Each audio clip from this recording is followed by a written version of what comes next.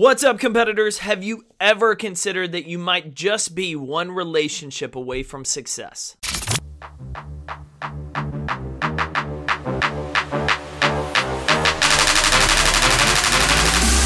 Every day is a competition against your pride, comfort zone, fear, complacency, snooze alarms, bad habits, bad relationships, and more. This podcast is for the ambitious, willing to compete every day to make an impact in their career, health, relationships, and life. Each week, Compete Every Day founder Jake Thompson interviews leaders in business, fitness, psychology, and sports to explore what championship performers can teach us about making winning changes in life.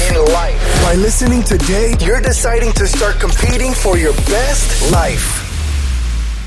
Competitors, we are starting the week strong and fast. It is Sunday. It is a brand new episode of the Compete Everyday podcast, and I want to challenge you with today's conversation about relationships. More importantly, are you just one relationship away from success? Our guest in episode 18 was Webb Smith, and we talked about the importance of relationships, of putting yourself in a room where you're not the smartest, you're not the fastest, you're not the best or the most successful. Because it's by being in those rooms that you allow yourself the opportunity to learn, to network, to build relationships with people that are succeeding so that you too can learn how to do that. I've heard Webb say numerous times that one interaction can change the trajectory of your life. If you're married, think about the first time you met your significant other, your spouse. That one interaction ultimately changed where your life was going. Sometimes we get a break in or an opportunity in life presents itself, and seizing that opportunity, seizing that interaction changes everything for the better or for the worse. One interaction, one relationship can ultimately change the direction we're headed in our lives for better or for worse. And so if that doesn't stress the importance of who you're spending time with, maybe this podcast will. Jim Rohn famously said, "You are the average of the 5 people you spend the most time with." So look around. Who are you investing your time with, your conversations with, your relationships with? And are those the 5 people that you want to average out to be? Do they align with the goals you're trying to achieve, the life you are ultimately trying to create? Or do they not? Jeff Woods runs The One Thing down in Austin, Texas. You've heard me talk about the book The One Thing before on this show. And Jeff sits down for the Compete podcast for an episode that'll air later this spring. And we talked about Jeff's journey. And he'll get into that on a future episode. But the breaking point for him in changing his life was looking around at his friends, looking around at the people he was going to for advice, the people he was asking big life-changing, career-changing questions to, and realized they weren't doing what he was hoping to achieve. They weren't living the life that he was trying to create and build. And so he had to change his 5.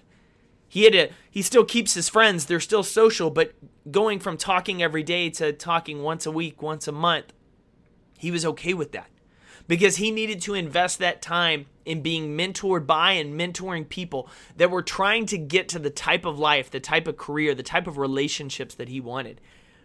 And it challenged me too to look at where I'm investing my time, that quote should challenge you. We just casually invest our time into relationships at the gym, at the office, on social networks, on dating apps, on people that we just know. We just happen to know, and so we spend more time with them. We like their personality. But do those people have the qualities, the characteristics that you are trying to build? If you're wanting to be more disciplined, are these people disciplined individuals that are getting better every day, or are they not? If you're trying to start a new business, are these business owners who have gone through the trials of opening the door, building something from scratch, or are these people that are in an employee setting and have never built something?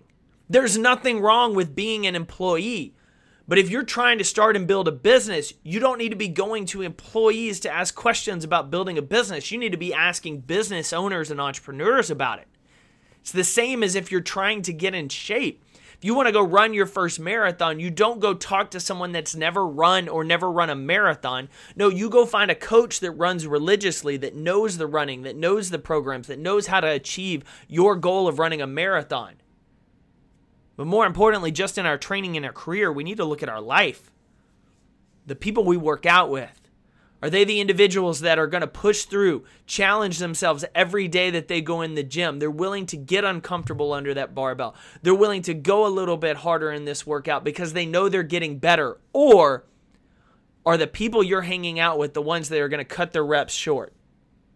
They're going to cut their range of motion short because they want to have a better score. It's not about depth. It's not about quality of workout. It's about how do I look on the leaderboard? Who are you spending time with? After work, when you go to happy hour and you're having a beer, are you having depth-filled conversations about life, about career? Are you investing that time with people who are on a similar path to financial freedom, to freedom from debt, from freedom from the certain job or position they're in and what the work they're doing to get there?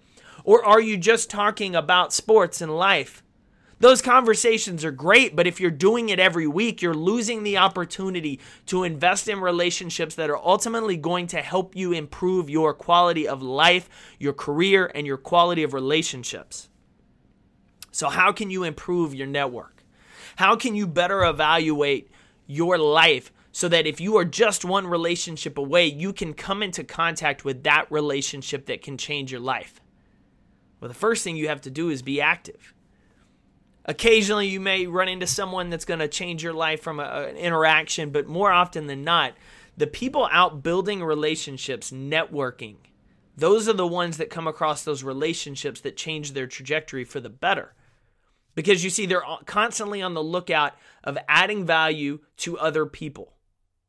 Let me repeat that again. They're constantly on the lookout for adding value to other people. That's the defining point of a great networker.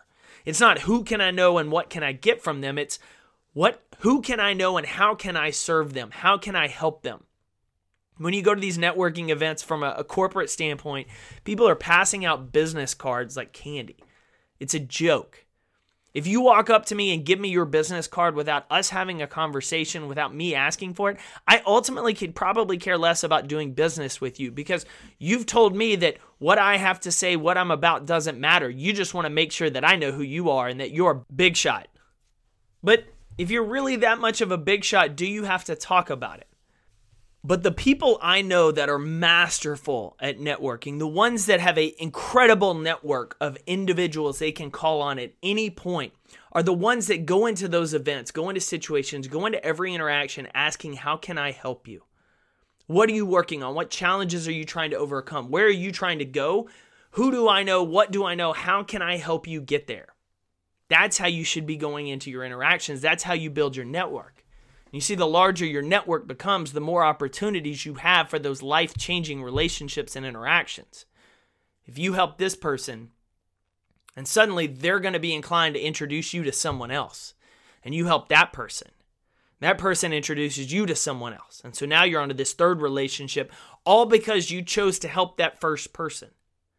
That's how your relationships, your networks build. That's how you get into position to ultimately change your life. So you have to be active. You have to be networking. And most of all, you have to identify the type of people in this world who are doing what you want to do, who have the characteristics and the traits that you desire. Ultimately, Jeff, that I mentioned earlier, made a great point. He said, I need to stop looking at the outside and start looking at who has the habits that I need to create in my own life to get to where I need to go.